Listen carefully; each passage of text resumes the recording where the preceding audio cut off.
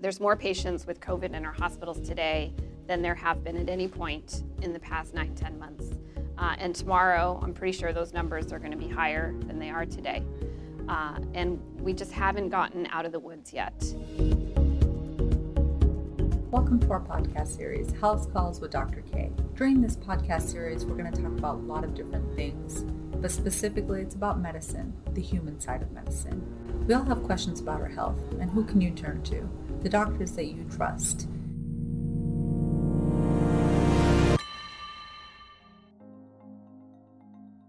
Hi everyone, today on House Calls with Dr. K, we are joined by Dr. Christina Galli, Director of the Department of Health Services. Dr. Galli leads the Los Angeles County Department of Health Services, DHS, the second largest municipal health system in the nation.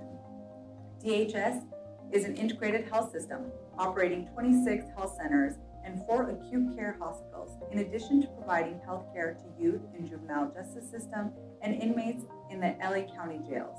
DHS cares about over 600,000 patients each year, employs over 23,000 staff, and has an annual operating budget of $6.2 billion. And if that isn't enough, Dr. Galli, in it herself, is also a hero on the front lines, working inside the Urgent Care Center at LAC-USC. So Dr. Galli, thank you so much for joining us today. Thanks for having me here. It's really a pleasure. We have a lot of questions for you. Our viewers really want to get to know you. You are definitely been in the community and talking about COVID, and it's been a really trying time. Can you tell us a little bit about yourself and how you got to where you are today? Sure. So I'm an internist by background. I completed my residency at UCSF and started my career after residency in the San Francisco area. I always kept up some clinical practice, so I saw patients in the public hospital in San Francisco General Hospital, and then I cared for patients in the VA system at the San Francisco VA. But I also took a little bit of a detour from what would be, I guess, traditional medical path, and I worked for a company called McKinsey & Company, which is a large management consulting firm that I worked for 6 years. And I worked in their healthcare and their social sector practice. And then in 2011, my family and I relocated to Los Angeles. We knew Dr. Mitch Katz, who was just starting as the director of the Department of Health Services at that time. We knew him in San Francisco, and we moved down to help him and be a part of his team in what at the time was helping to prepare the Department of Health Services for the changes that were coming with the Affordable Care Act, the ACA. And so I started my time at DHS in 2011, and I can't believe that it's 9 years later. It goes in just a whirlwind, but here we are today. Well, I mean, but you are it. You are the director of DHS. Those are big shoes. How did you get there? It's a privilege to have the role, and I got there through, I think, just a number of channels and opportunities that opened up across those 9 years. I started in strategy, moved into some strategy and operational roles. I had the chance to really get to know our facilities up close and personal through 2 different interim CEO assignments. So I was the CEO here at LAC-USC Medical Center for about a year, and then I was the CEO at All of You Medical Center for about 6 months in 2 different times. And then I also took a brief hiatus from DHS and moved over to the county CEO's office for also about 9 months and worked on an effort around health integration with our sister departments. And taken together, it gave me a really great view of the county, of all of the different facets that make up DHS. And then when Dr. Katz left to go to New York City to run Health and Hospitals Corporation there, I stepped into the director role after that. That's quite a journey. Thank you. Thank you for telling us about that. Oh, of course. What do you think are the experiences that convince you to not only become a doctor, but to become a leader in healthcare? I love thinking about systems. And I think for me, I found medicine interesting. My path to get to medicine, I was really undecided in college. I think I changed my major probably 5 or 6 times, and wow. I just couldn't figure out what I was doing. And I finally ended up majoring in biology and was thinking that medicine was the right fit for me. I thought for a while I was going to work in global public health. I've spent a lot of time overseas in my life on different fun adventures, and got to spend just time getting to know the global public health world. Spent a lot of time working with some nonprofits and working with some different organizations globally, and I really thought that was where I wanted to be. And I think partly for me then the shift came to, okay, what's the way that I can do that locally here within the United States? And that it's not so much that there's all this need abroad. I spent 6 months in India. I spent, about 9 months in sub-Saharan Africa working on different projects. Was working with the International Finance Corporation on this project on private sector healthcare. And, there's sometimes this mistaken impression in America that the need is out there. It's somewhere else. And there's certainly a lot of need globally, no doubt. But there's just as much need and vulnerability here within the United States. Absolutely. And I think it was really a pivotal moment for me when I realized that I think my desire for bringing about justice, my personal love really of thinking about systems and bringing about system change didn't have to happen by always getting on an airplane or by moving abroad, which sometimes takes really a strong personal toll, and that there were huge opportunities to do that here locally. And the chance to work with the Department of Health Services to continue to be on the leading edge about what it means to care for vulnerable populations within a safety net institution and how you think about innovating what that care looks like. I mean, when you think about where DHS has come since we started in 2011, DHS was just hospitals and clinics. And even within the DHS that was hospitals and clinics, I would say it was just healthcare. And even within the healthcare, it was mainly inpatient and ED care. And in every sense, I think the push over the past 9 years within DHS and of myself and many others within DHS has been to broaden that circle. That patients, and if we're really trying to affect people's health, especially that of vulnerable and marginalized populations such as that DHS serves, that's not best done from the emergency department or the inpatient unit. First it's, okay, how do you strengthen primary care? How do you strengthen specialty care? How do you create longitudinal continuity relationships with patients over time and get to know them? And then how do you expand outside of health into the social determinants? You can't expect that someone's health is going to improve if they don't have enough healthy food to eat, if their family members are in and out of jail, if they don't have adequate education, or if they're on the streets, or you name it, countless other challenges or problems. And so how do we think about getting involved in some of the broader initiatives with housing? Housing for Health came into existence, criminal justice reform, the work of the Office of Diversion and Reentry, thinking about restructuring healthcare in the jails. All of that is exciting work and needed work and is health care work. It's just a bigger picture of healthcare. It's definitely a different view of healthcare. It's not what you think of when you think of your doctor, but it's definitely very important work. And thank you for explaining it so eloquently about the need that's out there in the community and what we can do just locally, and so much work that needs to be done. Absolutely. You're very impressive. You've done so much. What do you think? Can you maybe give us a glimpse into the day-to-day? What is it like to be the director of DHS and kind of walk us in your shoes? There's no single day, and that's part of what makes the job really fun and interesting. It's never boring. Whether it's working with the executive team on thinking about the initiatives that we want to focus on in the coming year, or diving into one of the specific projects that might be having some trouble, or that isn't getting enough traction or isn't making the progress that we want, or whether it's interacting with community members or with government entities, whether it's at the state or locally, and sharing the story of DHS, sharing our needs, whether it's working with our amazing teams in finance or IT or HR or kind of people that are the backbone, often unrecognized backbone of some of what makes DHS work. The job is multifaceted and fun because of the varied nature of it. And it's also, I have to say, fun just because of the amazing people that I get to work with. And I don't just say that. As anyone can tell you, people are happy at their job generally if they like the content of their work and they like the people that they work with. And I love both, so it's really a privilege.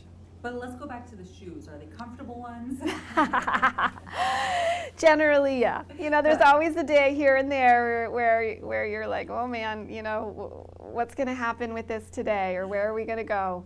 But it is comfortable, and you also grow into the role. You know, any role takes an adjustment, and it takes time to get used to it, and takes time to get to know how to do it well. And the county is a unique beast that took a little bit of time to get used to. I had never worked in the public sector until I came to Los Angeles County, so it was night and day, trying to go from mainly the private sector companies to public sector county life. But it's all worth it. It's worth it to have the mission that the county and that DHS has. And it's clear you have a mission, so that's great. So we're in the middle of a pandemic. Yes, we are. And you are leading the second largest public healthcare system in the United States. I just kind of want to highlight that. In a pandemic. So there are a lot of mixed feelings, and I'm sure, I mean, this is your day-to-day, you live it, I don't have to tell you, about how are we best providing care, how can we balance our daily lives, what's right, what's wrong. And things are changing so quickly. Where do you think we are now, and where do we go from here? I think we've learned a lot about our patients, DHS, the county in the midst of COVID. And we're not through with it yet. I mean, we're still, as you know, very much in the surge. There's more patients with COVID in our hospitals today than there have been at any point in the past 9-10 months. And tomorrow, I'm pretty sure those numbers are going to be higher than they are today. And we just haven't gotten out of the woods yet. But what I think we've learned is how to draw together and the strength of the organization. The importance of communication. I don't think that communication has historically been a strength of DHS, both communication out to the public, to the media, to even our patients or the general public. A lot of the general public doesn't know who we are, or if they think they know who we are, they have a only partial understanding. And certainly also communication among our staff. I think we realized very quickly that we had to do better with that. COVID has also really underscored how interreliant all of the parts of DHS are. You know, where would we be without supply chain? Pulling in all of the PPE and the testing resources that we needed, and doing an amazing job at that in the midst of statewide and nationwide shortages. We never ran out of PPE. We have never run out of testing supplies. We have created ways in which people can get answers to their questions and know that they're going to be safe. You know, strengthening employee health services, strengthening our interfacility transfer protocols, relying on our EMS agency, which is another part of DHS, to help with the navigation with the state and with other hospitals across the system. It's been, I think, one of the silver linings of COVID to see all of those parts that make up DHS come together in a good way and grow and learn. And then we've also seen, as we all know, the long-standing and still pervasive impact of racial injustice and racism, and we've seen that play out with COVID. I mean, and DHS has always served primarily people of color. And so it's not surprising that our patient population that we have in our hospitals is primarily persons of color. And that's just as true with COVID as it is outside of COVID. But we see that everywhere. You know, and the death rates of blacks and African Americans is twice that of whites, almost twice that of whites throughout COVID. The death rate of our Latinx colleagues and peers and friends is 3 times that of whites in COVID. And I think that's also been a wake-up call, hopefully for everybody across our nation and also for us here within DHS, of the need to do better. We launched today our equity, diversity, inclusion, and anti-racism agenda. And it's a long time in coming. It's, I would say, even long overdue. But it is absolutely what we need to focus on. And it's one of the things that we can't turn away from, and that I think, if done well, can be to the benefit of our patients and our staff and help make DHS a stronger place. Yeah, you were doing a lot of things, especially during a pandemic. I can't highlight that enough. It's just mind-blowing to me, the responsibility that you have to lead a health system just in general, but then also at a pandemic in this process. And I'm sure that takes a lot of toll on a person, and it's a lot of pressure. How do you think that you are able to cope with that pressure? You take day by day. You draw on the strength of your family and your friends and your colleagues. I have worked with an outstanding set of individuals in DHS. You know, I've gone to some good schools, I've trained at good programs, I've worked in some good companies, but without a doubt, the smartest, brightest, most mission-driven and talented people I've ever worked with are here at DHS, hands down. There's no competition. And the people that are here for the right reasons, and they do good work, and they are full of talent and have accomplished amazing things. And you know, we all rely on one another. Every person has flaws. Every person has parts of their job that are hard, and the work isn't in trying to just make up for all of your flaws, because to some extent you just have to embrace your strengths and also embrace the gifts that you weren't given. But then you turn to the people that are around you and you draw on the strengths of one another, and that's the beauty of a team. You know, and then personally you just draw from the strength of your family and your friends and your social connections, even in the midst of a pandemic, virtually and otherwise, and you take it day by day. And you know that we'll get through it, and that we'll be stronger because of it, and it will end. Yes. This will be behind us one day, yes. And we will look back on it, and it will be painful. It will be personally painful in many ways for a lot of us, and it will be painful as a society, but there will be growth from it. Well, if there's anything you'd like to process with me today, I'm happy to process with you. So today, specifically, let's just talk about vaccines. This is in the headlines. Yeah. It's coming. We're so excited. Can you talk to us a little bit about what the rollout for a vaccine will look like? Who will get it? Yep. Expectations? Well, first, couldn't come soon enough. Right. So yes. Thank goodness yes. that this day is finally here. And DHS is ready. DPH, Department of Public Health, is the lead for the vaccine distribution overall in the county, but DHS has a role in that in serving as a redistribution site to other hospitals in the region, because we have a lot of storage capacity for the vaccine, so we'll serve as a redistribution site.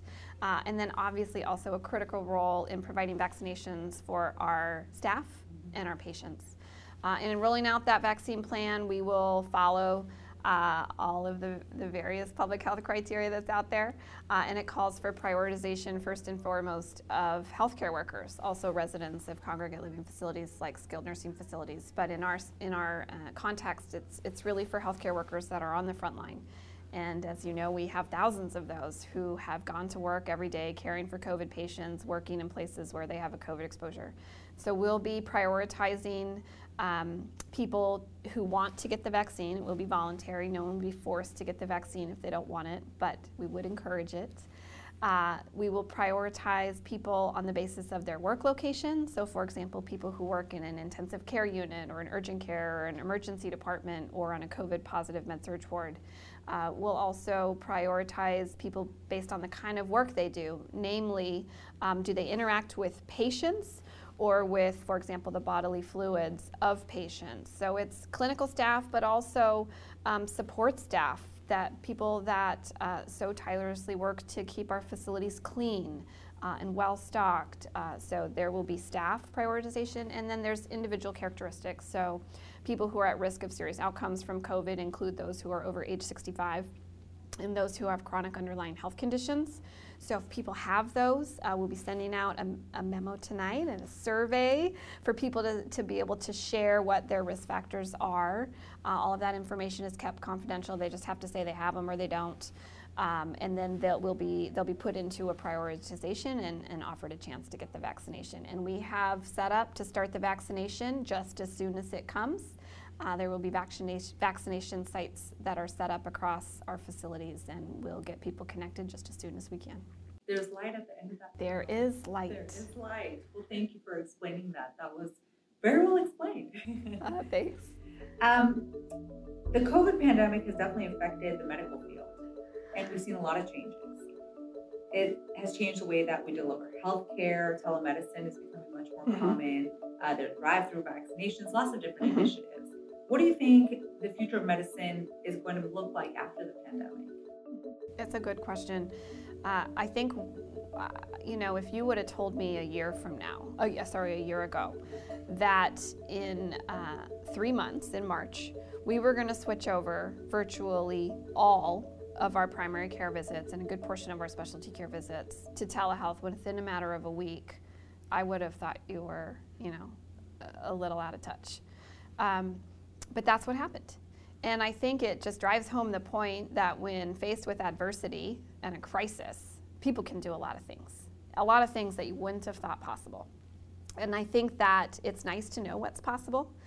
And some of that will continue. Obviously, we really want to have more in-person visits and be able to bring people back in person. That's important. But not everything needs to be done in person. And I think one of the things we've all learned throughout COVID is the benefits of telework for at least a portion of people's time, if it's possible to do that within their job duties, for the benefits of telehealth for our patients. If they just want to talk to their physician about something and they don't really need to come in person, it's better just to talk on the phone or through, better yet, a video visit.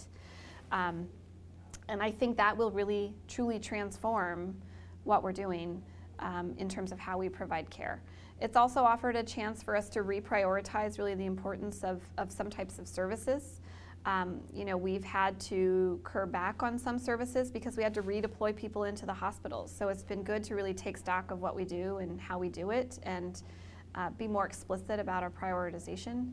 And then, we touched a little bit on vaccine already, but, we've needed to regroup on how we provide vaccinations to our patients, both with COVID and with flu, and really work to make sure that our patients and our staff are safe. Absolutely. It's interesting how creative we've gotten. Yeah, it is. It is. Well, we've talked a lot about the COVID pandemic. Is there a single message or something that we've left out that you would like everyone listening to know about? I just want to tell people thanks. Within DHS, if you're within DHS or as a healthcare provider, people have been amazing throughout this pandemic. They've really stepped up. They've stepped up in different and unique and varied ways, and it's been really a privilege to see that. I also just want to remind people to stay vigilant with their mask wearing. I know people are tired of it. I'm tired of it. One of my children asks me if she's going to wear a mask for the rest of her life, and I thankfully can tell her no, she will not have to wear a mask for the rest of her life. But that's how it feels. Yeah. It feels like we're going to be wearing a mask for the rest of our life, and we're never going to be able to see anyone or go outside or play our sports or do whatever it is we love. But we will, and we will get through it, and we will have a chance to return to some of the things we used to enjoy in ways that we can't do right now. But I think also people need to really remember that it is very risky to do things right now that weren't even risky 3 months ago. I mean, with transmission being as high as it is, and with the number of people who are actively infected out there, seeing a friend in the park might not have been risky in September, but it's risky today. And if we're going to get through this, and the light is at the end of the tunnel, the end is in sight, just hang tight a couple more months and keep following the guidance as best you can, and know that this will end. It's difficult, but we will get through it together. Yes. Absolutely. Absolutely. You are in people's living rooms every day. What is that like? It's been an adjustment. As I would say, DHS just, we don't have a communications team. So we've had to build that up, and we're in the process just now of trying to onboard a director, first time ever, director of communications for the system, which I'm so excited about. That's great. It is great and so long overdue and needed. But it's been an interesting experience. It's not something that I had a lot of experience with before. I'm an introvert by nature. It's been an adjustment. Can you tell us something fun about your introvertness and a media moment? That could have been a fun time. Oh, goodness. Oh, I don't even know. I'll have to think about that. All right, think about it. I'll think about it. I'll come up with a good one. Okay, great. Thank you for mentioning your family. It's actually great to kind of realize that our healthcare providers, your doctors, your healthcare team, they're struggling with this too. They have their family members and they're trying to do the best that they can as well. Now you have an interesting family dynamic going on. And you are the leader of DHS and you're married to the Secretary of California Health. I'm sure that your dinner conversations are not typical dinner conversations. What is that like? Well, to start with, my husband, who works for the governor, you know, since COVID started, he's always commuted back and forth, and so he's away at least always a few days a week. But since COVID started, he's been away virtually constantly. Oh, no. So I think the hard part for us over these past 9 months has been just him not being at the dinner table. You know, it's all-encompassing as COVID has been for me and for many others in Los Angeles County. I would say it's even more so at the state level, given everything that they're balancing, and he's been in the midst of that. So that's been hard on me. It's been hard on the kids. Sure. You know, when he is there, there's definitely a little too much of the COVID conversation at some points, and we're definitely told by our not shy children that conversation should wait until after the kids go to bed because they don't want to hear about COVID anymore. They are done. My children, Yeah, sure. my children are done, as are everybody's children. But I think my children are really tired of hearing about it. How do you balance that? Being a mom, leading, managing the home, COVID. You know, I think it's you approach everything you do with love, you know, and I love my job. I love my family. You know what comes first? My family comes first. And I've been grateful that my bosses, the Board of Supervisors, have really been supportive of me balancing being a mom and being in this role. They, you know, have been flexible when I've needed them to be flexible, and thankfully sometimes this job can be flexible. I'll tell you, I do a lot of work at night. I catch up on a lot of email and phone calls at night. The 3 emails. Yeah, I have learned to save them in a drafts file and then send them in the morning sometimes. Very smart. Very smart. So that is one approach. But you just, you know, you find what you love in this world, and then you throw your heart and soul into it, and you know that it's going to be okay. And my kids, they're wonderful children. They're great kids, and they know they come first. And they know that their parents are doing their best to try to help out, and they understand that. I would say they understand that some days better than others, but they understand that, and they know that they're number one in our lives, and nothing will ever take their place. Well, thank you for everything that you do. Really appreciate it. Oh, thank you. What do you think is the most difficult part of your job?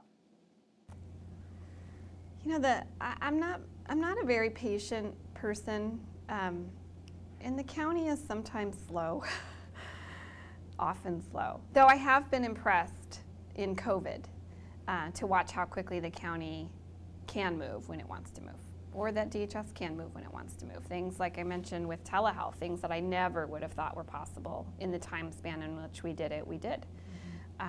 But it is hard seeing where you want the organization to go, seeing some of the changes that you know need to happen, knowing that end point that you want to get to, and knowing how many years it's going to still take to get there. I work occasionally in the urgent care at LACUSC, and you know, it's an outstanding group of people that work there. They are fun and wonderful clinicians and nurses and a great team. And I try to lay low when I'm in clinic and just, you know, do my job. Though, you know, I have to ask for a lot of questions and help with work because I'm not the most skilled yet, I would say. So they offer me a lot of advice. There are 55 ways to do one task. There are, and we're working on that. We are working on trying to fix that. But you know, I see even there in the direct patient care, you know, there's lots of little things that don't work right, that aren't as easy as it should be, aren't as streamlined as it should be. You know, and I can always pull a string if I want to and get something done. I realize that. I try not to do that because I want to see what it's really like to get it done the way that everyone would get it done. And it's not where we want this system to be. I do think DHS provides exceptional care overall. Absolutely. I have seen it in countless ways, and I think the people that are served here are served well. But we don't make it as easy on our staff or always our patients as we should or could. And we're not as a system where I know we all want to be. And we'll get there, but it's slower than I would like. Well, thank you for sharing that. And it's interesting that you go through the growing pains in the front lines, just like the rest of us. Yeah, you know, it's fun to see patients. It's really fun to see patients. It is. It's just fun. It reminds you of, you know, why you do the work and why you went into this to start with. Absolutely. So it's a good reminder. That's great.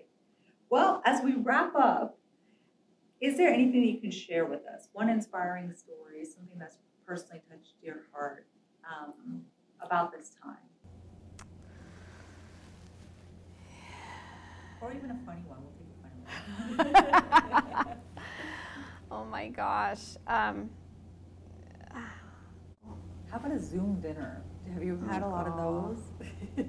Too many to count. I mean, you know, in terms of I'll tell you something from my more the personal side of my life, not at work. There's plenty of funny things that happen at work too, but it's my experience, as many people have had over the last 9 months of trying to man distance learning, and for any parent, grandparent, caretaker, babysitter, aunt, uncle, whoever it is that has the joy. It's a village. It is a village. And I try whenever possible to spend at least a little bit of my time in the morning before I come into the office still pretty much every day. It's just too hard to work from home. But I try to spend a little bit of my time. And I have 4 children. Thankfully, the youngest has been in preschool the entire time. Okay. Her preschool's been open, and that's been a lifesaver. But the older 3, they're in homeschool, distance learning. They've been there since, you know, whatever, March. And, you know, for my 2 older kids, my 10 and my 12-year-old, they can do it. They're pretty tech savvy. They're pretty motivated. They can figure it out. My dear 7-year-old, Eli, it is a full-time job, sitting by him, answering his questions, finding his papers, troubleshooting his Zoom class, you know, and I'm trying to answer emails, you know, normally edit a document. I reserve certain things to do during this time that I'm also trying to help him with school. And it is like a comedy of errors. Absolutely. It is a joy. You know, I know there will be a time when I maybe look back on this with fondness and even reminisce about those days.